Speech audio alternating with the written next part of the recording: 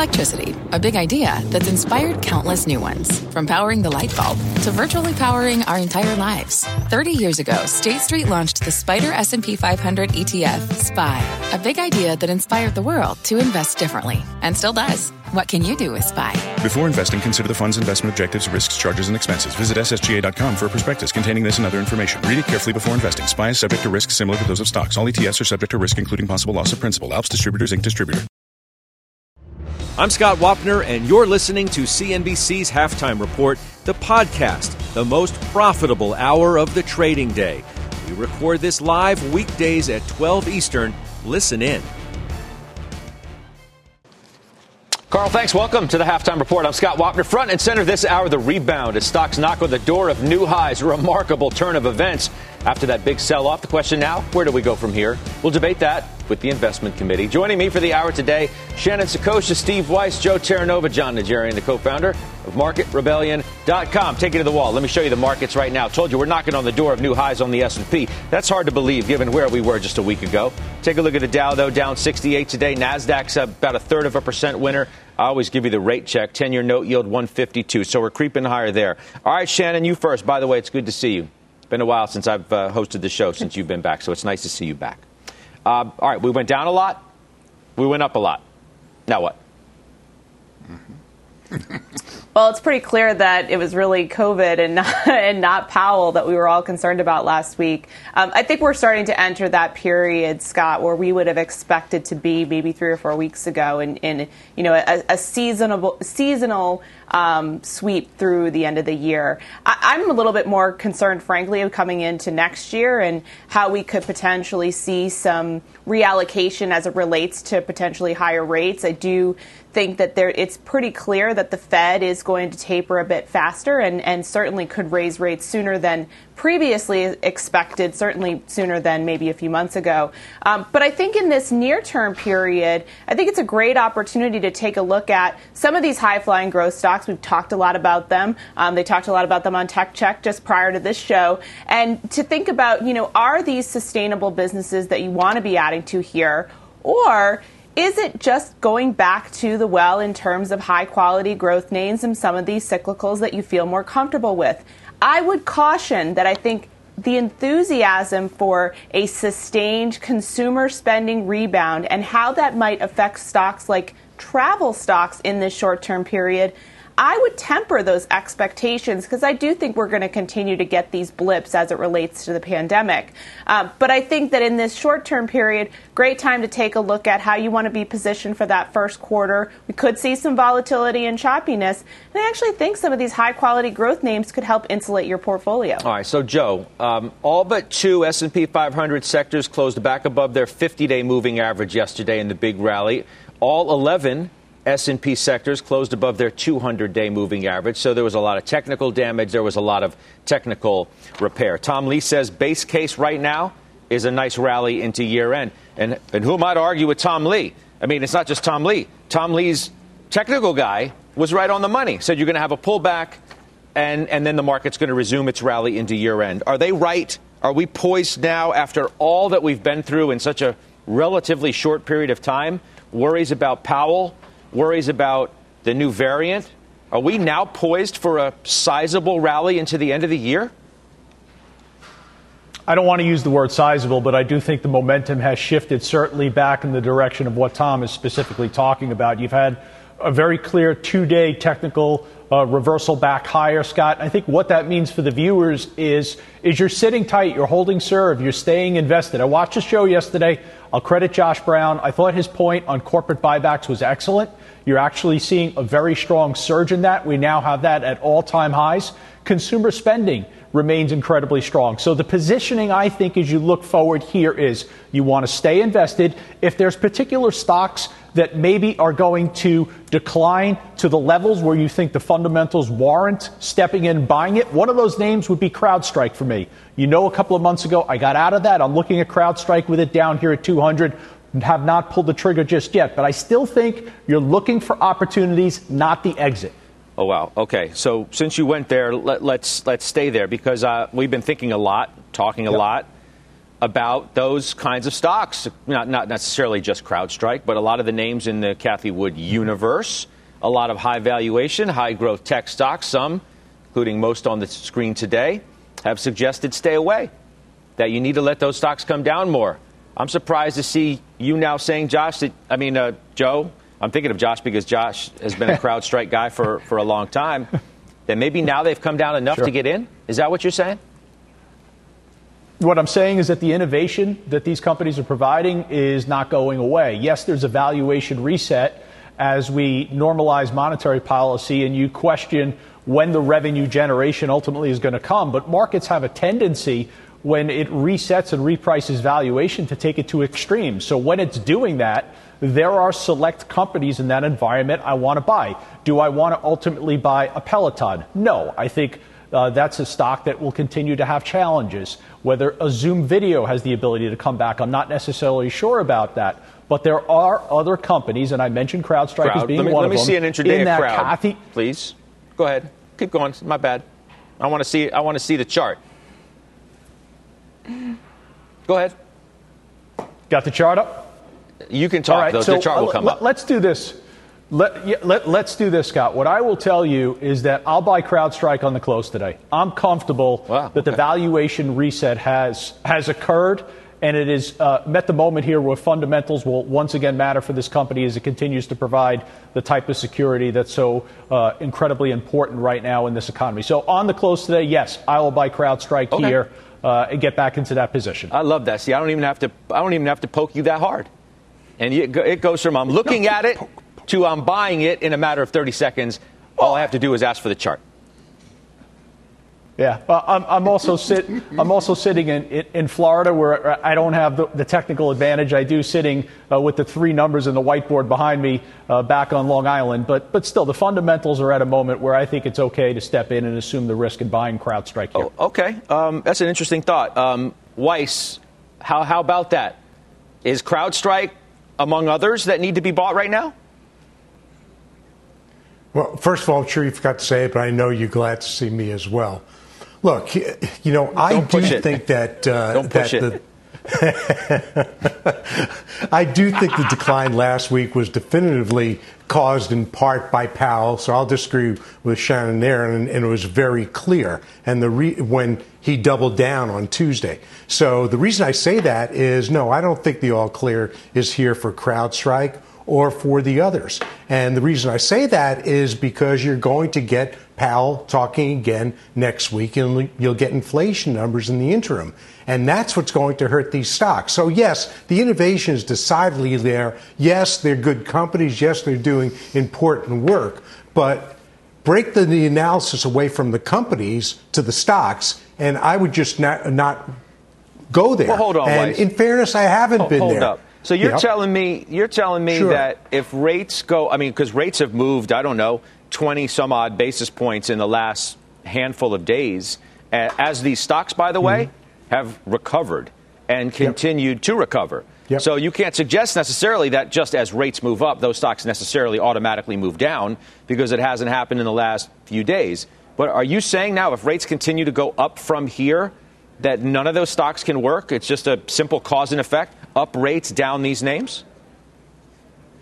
I'm saying depending upon the dialogue, the narrative that Powell gives when he has the press conference and the headlines that come out of the FOMC, you'll get another opportunity, a better opportunity to buy these stocks. I'm not saying they can't go up again. Rates have moved. They're still down far below where they were, not that long ago when we were pushing a 1.8 yield. And that's why I remain short, by the way, bonds. So, yes, I'm saying that. You'll get another opportunity. Doc, you agree with that? Whose side are you on, Joe's or Steve's?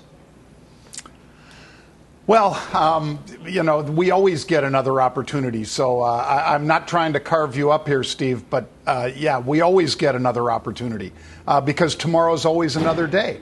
I liked a lot of Shannon's optimism at the top of the show here. And I think she was exactly right, Scott, when she said it was about Omicron, not about Powell, because obviously Powell is exactly where he was when he made those statements, and that's not driving the market. And it was instead, about both. It's as the market. I think it was about both. I think we can be fair. It was about both, right? It was. Right. It was about both, but why have we come back? We've come back so strongly, Scott, I believe, because Omicron has proved to be not as virulent in terms of putting people in the... Right. But it's one tied with the other, right? You're 100% right. But the fact that we're feeling better about the new variant means that we're more comfortable with the Fed doing its thing, right? Because we're not so scared about... The whole problem was Powell saying, oh, we got this variant out there. Everybody's scared about it, but we're still going to taper faster than you think. And, oh, by the way, we may hike rates faster than you think. Now that there's better virus news, we're comfortable now. Well, you're right, Scott. And because anyway. The perception. That was to Dr. J. Dr. J, go first. Easy there, Weiss. No, I was just... Work with me here, Weiss. Throwing that back to you. I was throwing that back to you, Scott, and to Stephen. About that tiptoe taper, because it is still tiptoeing. It's not going to be a slam and then, people get even more scared. He and the rest of the Fed are going to move with baby steps, I believe here, Scott. So the acceleration, there'll be an acceleration, but is it from a pedometer reading of 3 miles an hour down to up to 3.2 miles an hour? Yeah. It's that kind of acceleration, if you want to call it that. I don't think that people are afraid of what the Fed's about to do here, and that's reflected by, a 152, 153 10-year right now, Scott, versus 177 March 30th? Sure. Well, Weiss, exactly. the whole point is that, when Powell was on the Hill, the market's reaction was kind of like, easy there, fella. We don't even know how bad this variant's going to be, and you're talking about not only getting rid of the word transitory, but then you're talking about tapering faster than we expected before we even find out if this variant is as bad as we fear. Now we have, even if it's incrementally better, news on that. We think, okay, we can get beyond this. The economy can continue to reopen and resume its activity. Corporate spending is going to continue to ramp up as it already is, so we can handle the Fed's move. That's kind of where we're at. Yeah, and so let me come behind you before the urge to agree with you passes, as it usually does. Look, the thought was that Omicron is going to hit the economy, and the economy will slow, and the FOMC is dead set on not only increasing the taper, but pulling forward the rate hikes. So that's exactly what happened. As Omicron passed, you're exactly right again. The economy can handle that, but we'll see. Because right now you've got good news. The bad news in terms of Powell hiking is past. We'll see what happens when that occurs. I'm not looking for a major decline, but where you make your return is dependent upon where you get in. And that's why I say I think you can wait and tomorrow will be another day, as it always is, John. All right. So you're right. You got this, the downdraft, and then you got this massive rebound. And the question is, okay, what do you got now to take you into the end of the year and beyond with any sort of meaningful, maybe I shouldn't have used the word sizable earlier with Joe, maybe meaningful is a maybe better way of suggesting that I'm not looking for something, to blow you out of the water in terms of a huge rally into year end. But Mike Santoli's with us, our senior markets commentator. Is seasonality enough? How do we look at things now, Mike, granted, given where we were and now where we are? I would say seasonality, Scott, is a help. We've shown the last several weeks, though, that it's not magic, it's not automatic. But I think that one thing that does put the market on decent footing relative to when we first reached these levels on the S&P, not only the day before Thanksgiving, but also November 5th. I mean, we've really been kind of going sideways since that point. 4,700 has been a little bit of a ceiling over that period. One thing that's changed is positioning and sentiment. We got a really good scare. We got a really good kind of liquidation type event in a lot of strategies, a lot of funds. Volatility had an outsized move, which in itself catalyzed a lot more of a purge than you might otherwise expect on a 5% high to low pullback in the S&P 500. All else being equal, that's probably a net benefit to the market. Is you have a test, you pass the test, and people are a little bit less aggressively positioned than they were beforehand. Who knows after the last 2 days whether we've rebuilt a lot of that exposure? Probably have. The other thing is certain leadership areas have asserted themselves over this period of time. So point to point over the past 2 weeks as the S&P has been basically flat. You have things like home builders and semiconductors. They've outperformed again. That's a consistent message from those two groups. And it's going against things like, as you've talked about, the cloud software stocks. Also, biotech really seems to have been discarded here in a big way. And I think it creates an interesting dynamic into year-end where if you're the type that say, hey, own the winners, they've told you what actually is working here. They've told you the cyclical message is good, semis and builders and things like that. Then you have that opportunity. But also, if you want to be a bottom fisher and say just mean reversion itself is going to get some of these beat-up stocks helping me into year-end, there's a lot of wreckage to be sifted through on that front as well. So those, to me, are where things set up as we go into the last 3 weeks of the year. I just wonder, as we turn the calendar as well, where we're going to be from a psychology standpoint on what the Fed may do and how ready we are to handle it. You know, we had Marko Kolanovic, Mike, on our show yesterday, the J.P. Morgan strategist who's so highly respected, and he's out with his outlook today for next year. He says our view is that 22 is going to be the year of the full global recovery and the end of the pandemic and a return to normal economic and market conditions we had prior to the COVID-19 outbreak. Listen to what he said about what all that means for how we can deal with the Fed, and then I want your take on it. Next year, especially first half of next year, could be the year of strong recovery. You know, and if you do have a recovery, Fed hike could be absorbed, especially by cyclicals. You know, again, not so much maybe by very high hyper growth, speculative growth stocks, but bulk of a market is not trading at that type of crazy multiples. You may still, Mike, need a multiple reset of some respect just because we're tightening. But the point being, it's the old thing. They're tightening for the right reason, because we've had this great recovery and the economy's strong enough to handle it. Absolutely. Look, historically, the market actually has done quite well in the 6 months leading up to the first rate hike in the cycle. Nobody really thinks we're any much closer than 6 months right now to the first rate hike, even if you're aggressive and say May is when they're going to start.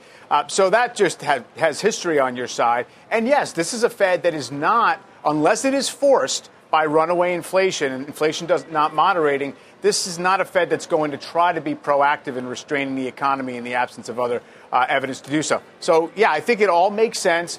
You always, though, have these kind of scares and false alarms along the way whenever you're in that mode when the Fed is transitioning from easy to tighter. And I'm sure we're going to have that. That's why all the Wall Street consensus, including Marco, is coalescing around probably an up year, but really don't get too aggressive on your S&P targets. They're never aggressive on the S&P targets, right? It's always 8 to 12%. You almost never get a calendar year, by the way, that gives you that exact amount. I got Wolf Research on that note today talking about 13% between now and the end of 22. And some of the targets have, moved higher. 5,200 today comes from Credit Suisse's Jonathan Golub. So everybody's out trying to game what's going to happen next year. Mike, I appreciate it very much. Yep. I'll see you later on the closing bell. I look forward to that. All right, Steve Weiss. So if I look at what you're doing today, you've added to some names that you like a lot because you've talked about them a lot, Qorvo and Skyworks. And then you started a new position in AMAT, Applied Materials. Tell us why. Tell us why the new position first. And then, if you want to add something quick about why you added to the other ones. Right. So on AMAT, look, semi-equipment is just a big, important space, and I don't think it'll have a normal cyclicality that it's had. So I started a position, then Citi came out and made it a top pick for next year, so I pulled back. I didn't want to buy it in that big spike, but I'll go back. So it's as simple as that. The semi space is a great space, and it's gotten beaten up. So I wouldn't say this is beaten up. It's trading near its high, but I think it can go a lot higher as, once again, the cyclicality is removed from the thesis. I want to talk about banks as well, because if you're in this new environment where rates are going to be going up, and I know, Weiss, you have ownership in several of the big banks, as do the rest of the panelists as well. Shannon, as well. So Bank of America is on my list today because J.P. Morgan has called it their top large cap bank pick in 2022. And obviously rates play into that heavily. They say it's one of the more rate sensitive names. So I have ownership on that from Weiss, Bank of America. And Joe, you own Bank of America as well, as do you, Dr. J. Dr. J, you go first.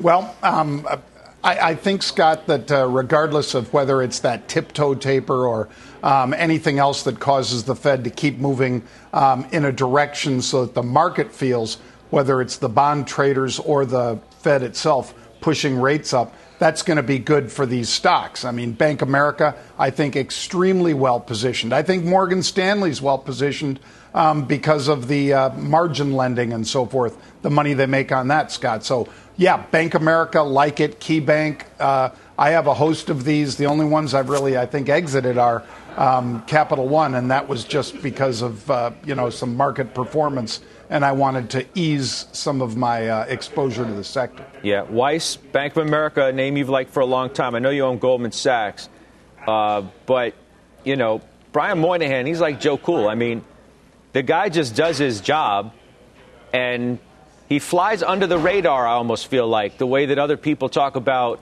some of the other CEOs at the other banks. But he's cool as a cucumber in the way he operates his firm, and the stock has performed.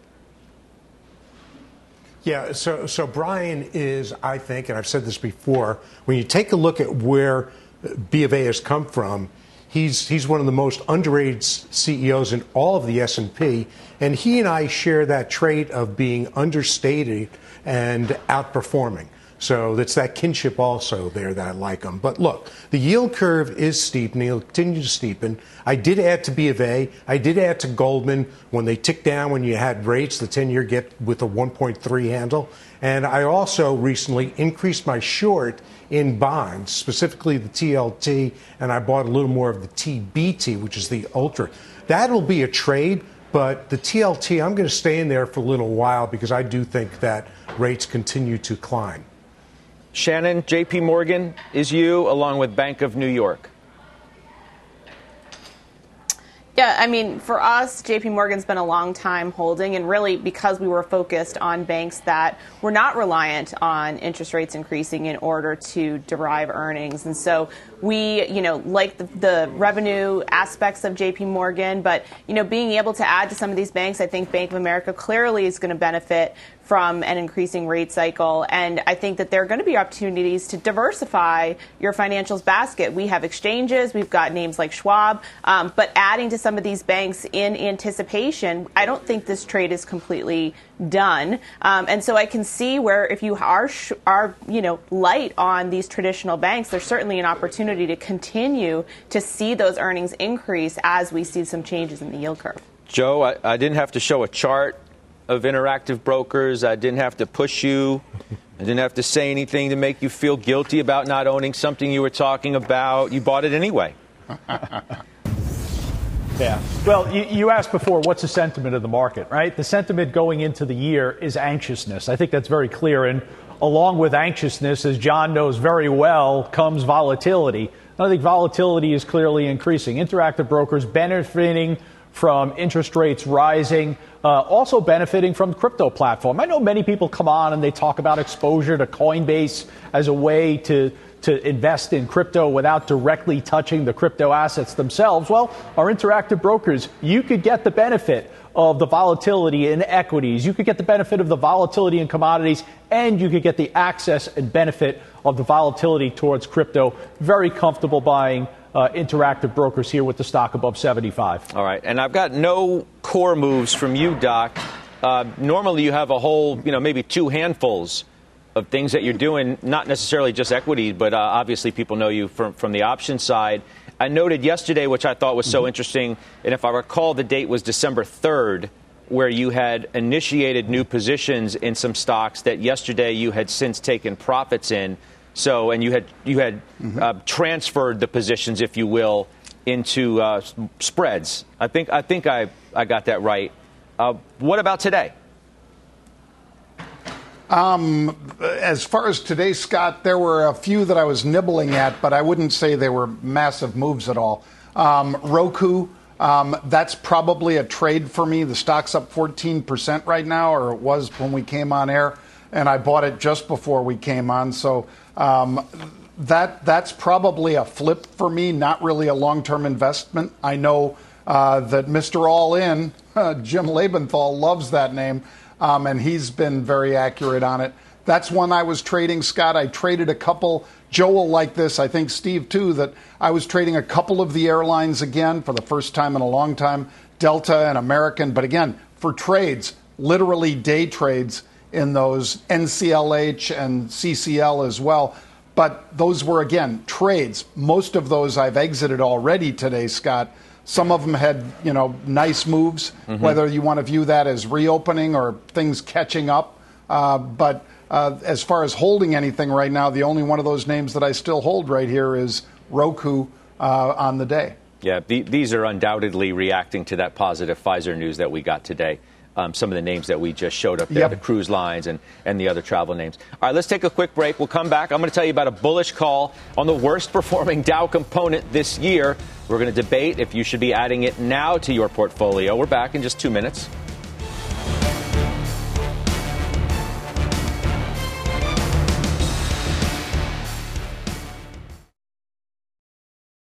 Old Dominion Freight Line was built on keeping promises. With an industry-leading on-time delivery record and low claims rate, we keep promises better than any other LTL freight carrier because we treat every shipment like it's our most important one. Visit odfl.com to learn more.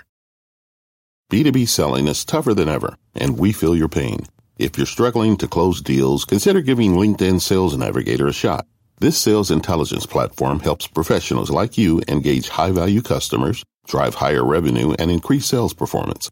Sales Navigator also guides you in targeting the right buyers, highlights key signals such as job changes or which accounts you should prioritize, and uncovers hidden hot prospects so you can find those buyers that are most likely to convert. Fueled by LinkedIn's 1 billion member platform, Sales Navigator gives you the most up-to-date first-party data, enabling you to unlock conversations with the people that matter. Right now, you can try LinkedIn Sales Navigator and get a 60-day free trial at linkedin.com/halftime report. That is linkedin.com/halftime report for a 60-day free trial. Let LinkedIn Sales Navigator help you sell like a superstar today. Just go to linkedin.com/halftime report and get started.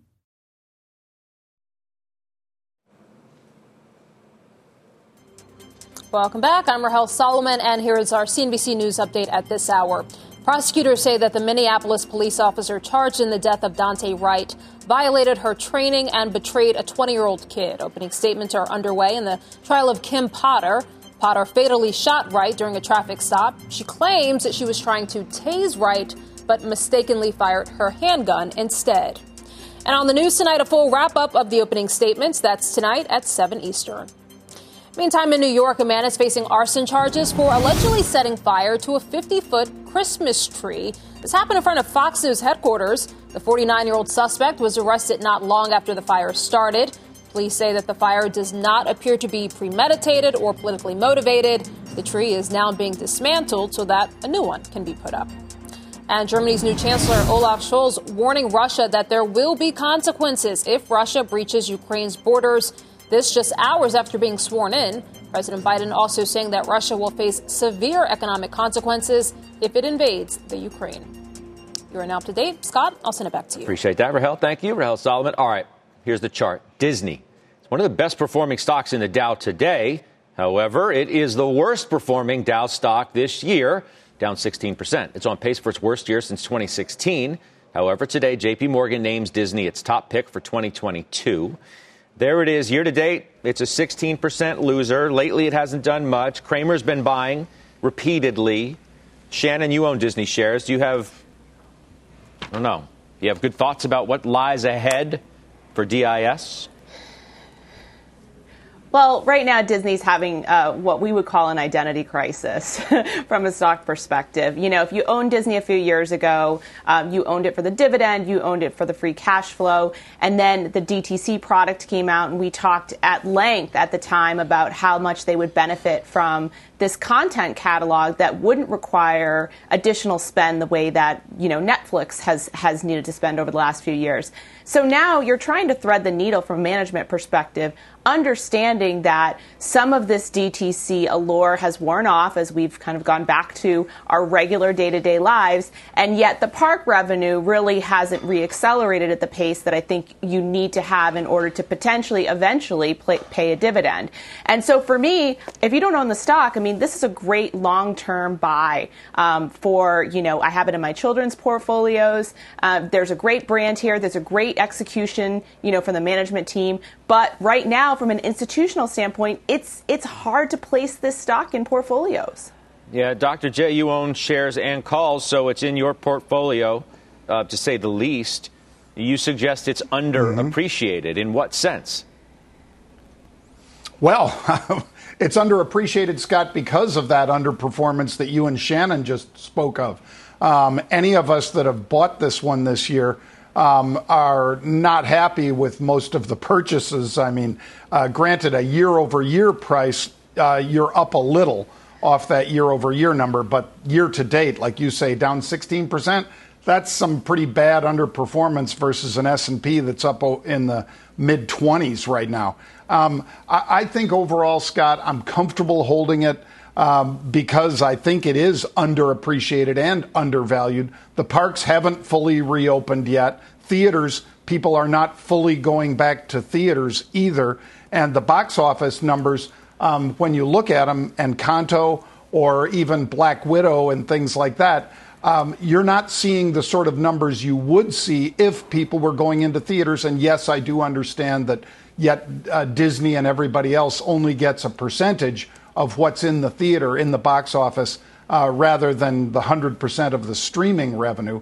But that streaming revenue is not nearly the same for them. They need theaters reopen. They need the parks fully reopen. That's the underappreciation. The quicker they can get back to that, Scott, I think you just write calls against it at 155. The stock's 153 right here. You just write the 155s against it. When it gets there, you write the 160s and so on and so forth. Rinse and repeat.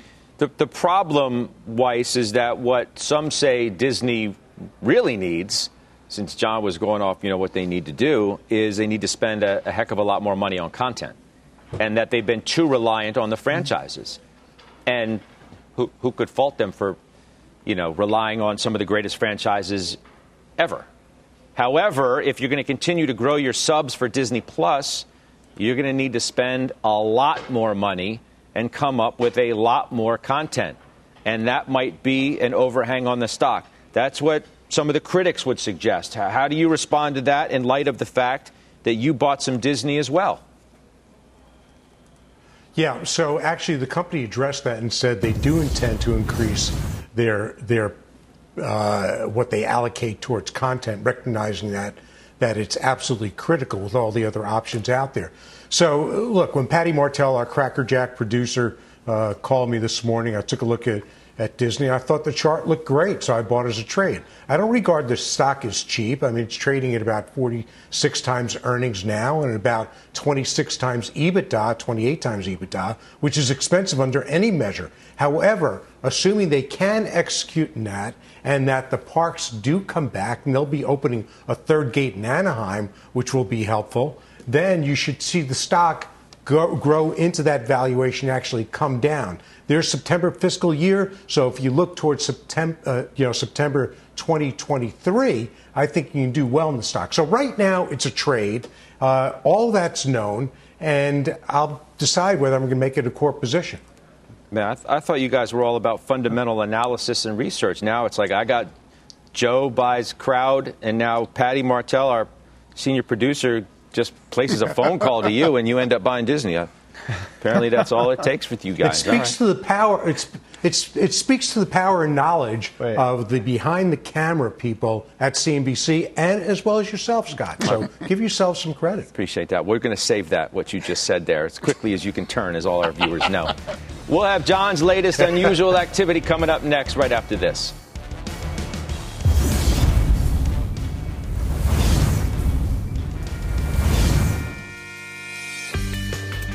Bank of America and mining giant Newmont announcing ESG-linked bonds this week. B of A raising $2 billion to advance equality and green investments. Newmont raising $1 billion and will pay a higher rate if it fails to meet emissions reduction targets and hire women in leadership roles. ESG bonds surpassed $1 trillion in 2021, according to Morgan Stanley. And that's your ESG Fast Fact of the Day.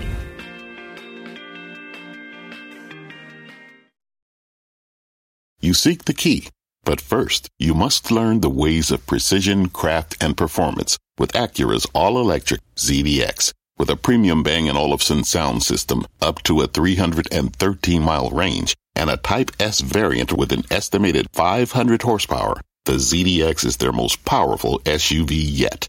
Unlock the energy when you visit Acura.com to order yours today. What does it mean to be rich? Maybe it's less about reaching a magic number and more about discovering the magic in life. At Edward Jones, our dedicated financial advisors are the people you can count on for financial strategies that help support a life you love. Because the key to being rich is knowing what counts. Learn more about our comprehensive approach to planning at edwardjones.com/findyourrich. Edward Jones, member SIPC.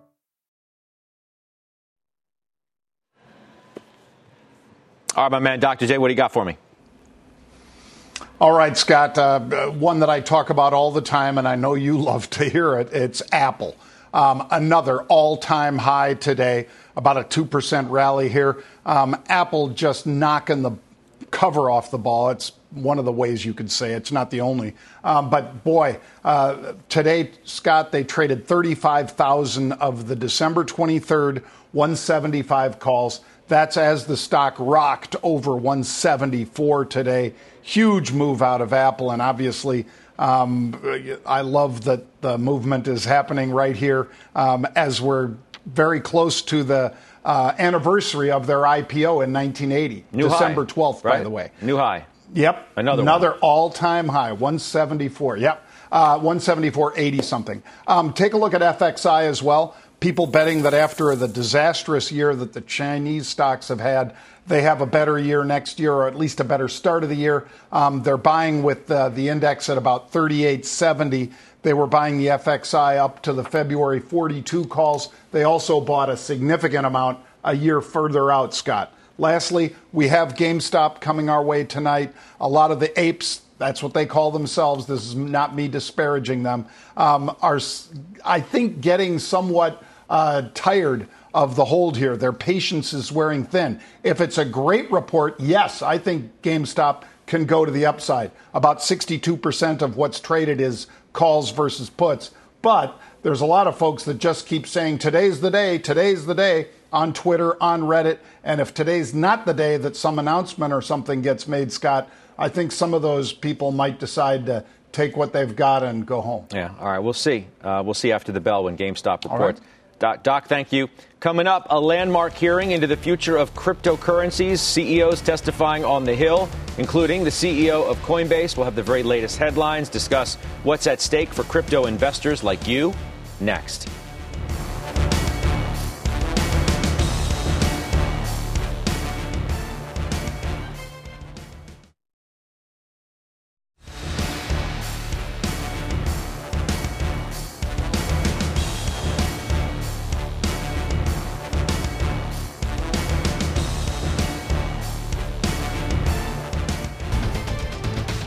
It's a big day on Capitol Hill for crypto. The Committee on Financial Services holding a hearing on the digital asset industry, planning to dig into some of the challenges and benefits that come with the innovations. Kate Rooney covering it for us has more. Hi, Kate.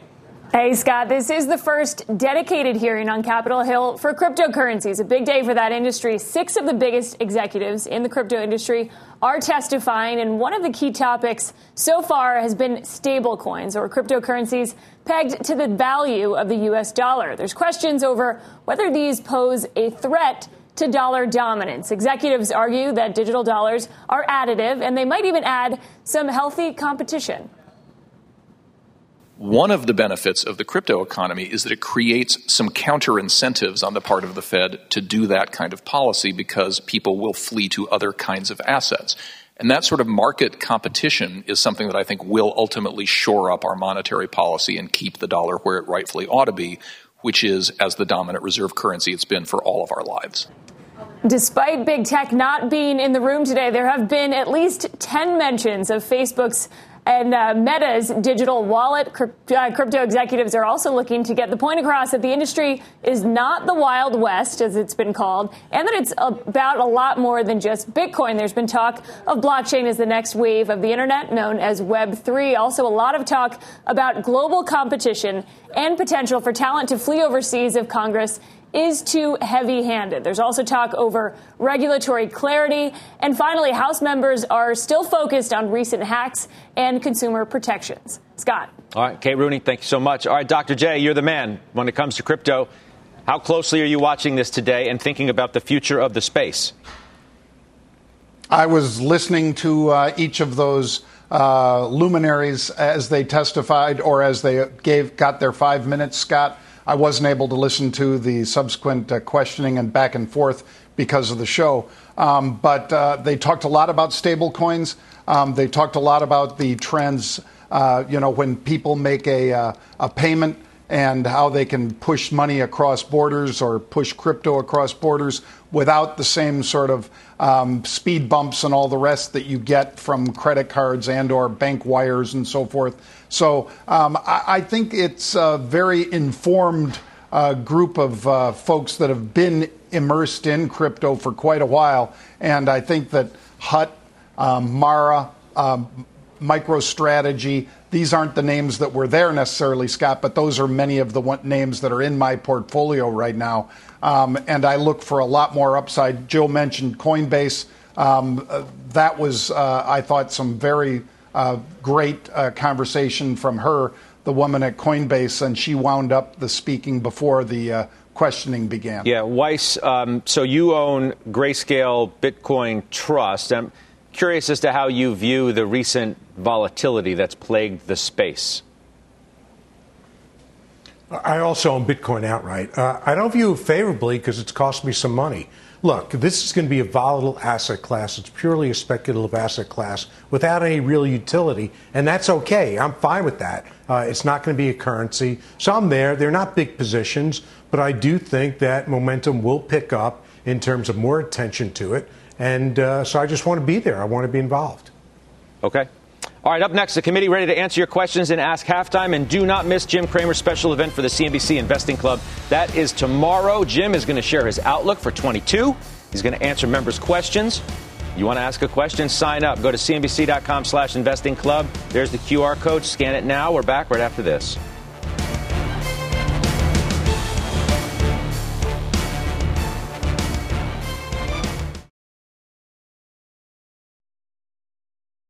All right, the committee answering your questions. John in Illinois writing, I'm looking to add healthcare to my portfolio. Would you recommend Biogen or Zimmer? All right, Shannon, you're up first. You own Stryker.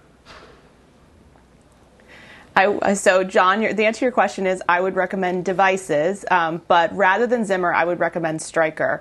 They're able to continue to grow their share and scale in this market. They've outperformed both Zimmer and Smith and Nephew for 2021, and I expect that to continue. Zimmer could get a little bit more ambitious on pricing, but I still think Stryker and the medical device space in general is a good pick here. I mean, you own United Health, too. Not that it's in the device space, obviously, but it's at an all-time high today, and it's up huge this year.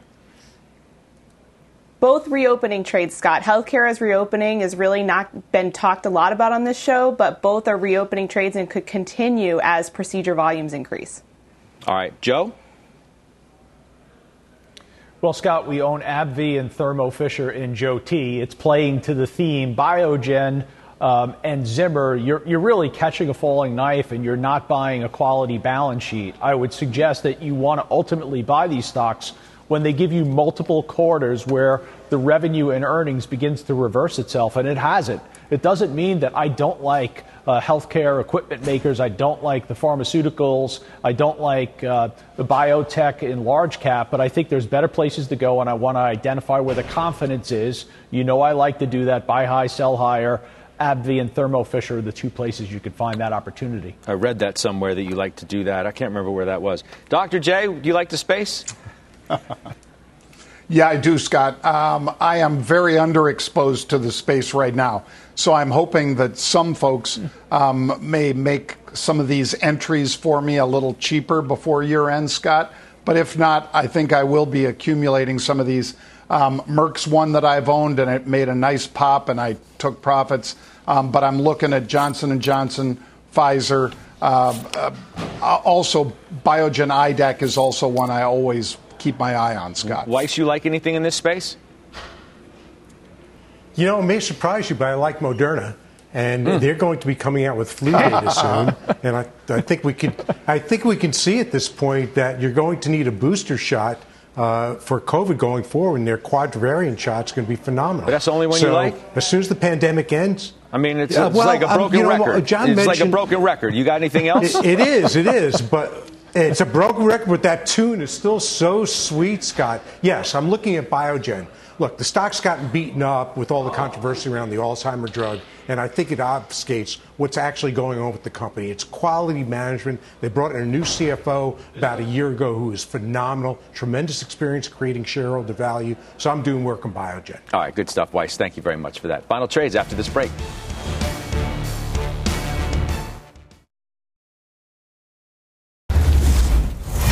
All right, let's do some final trades. Joe, you first. AAPL, $174.87 was a new high today, and it is your final trade, and I want you to tell me why. Without question. First of all, this is fascinating. Prashant Patel, our executive producer, just pointed this out to me. It took 2 years for Apple's market cap to go from $1 trillion to $2 trillion, from August of 2018 to August 2020. Guess what? It went from $2 trillion, the next $1 trillion, in 1 year. So it's moving even faster. Scott, if it hits 183, it's at $3 trillion. It eclipses the size of the economy for the UK, France, and India. There's only 4 economies in the world that's bigger than it. Okay. Innovation above all else. Okay, Prashant, thanks you very much, by the way. Shannon, go ahead. AMT, American Tower, should benefit from the 5G upgrade as well as continued spectrum. Dr. J. Vodafone, VOD, big volatility expansion, bought calls, Scott. And Steve Weiss. By IPOing Porsche, the family that owns it can increase their net worth by over $50 billion. Seems like an easy decision. I'll say. All right, guys, thank you. The exchange starts now. You've been listening to CNBC's Halftime Report, the podcast. You can always catch us live weekdays at 12 Eastern, only on CNBC.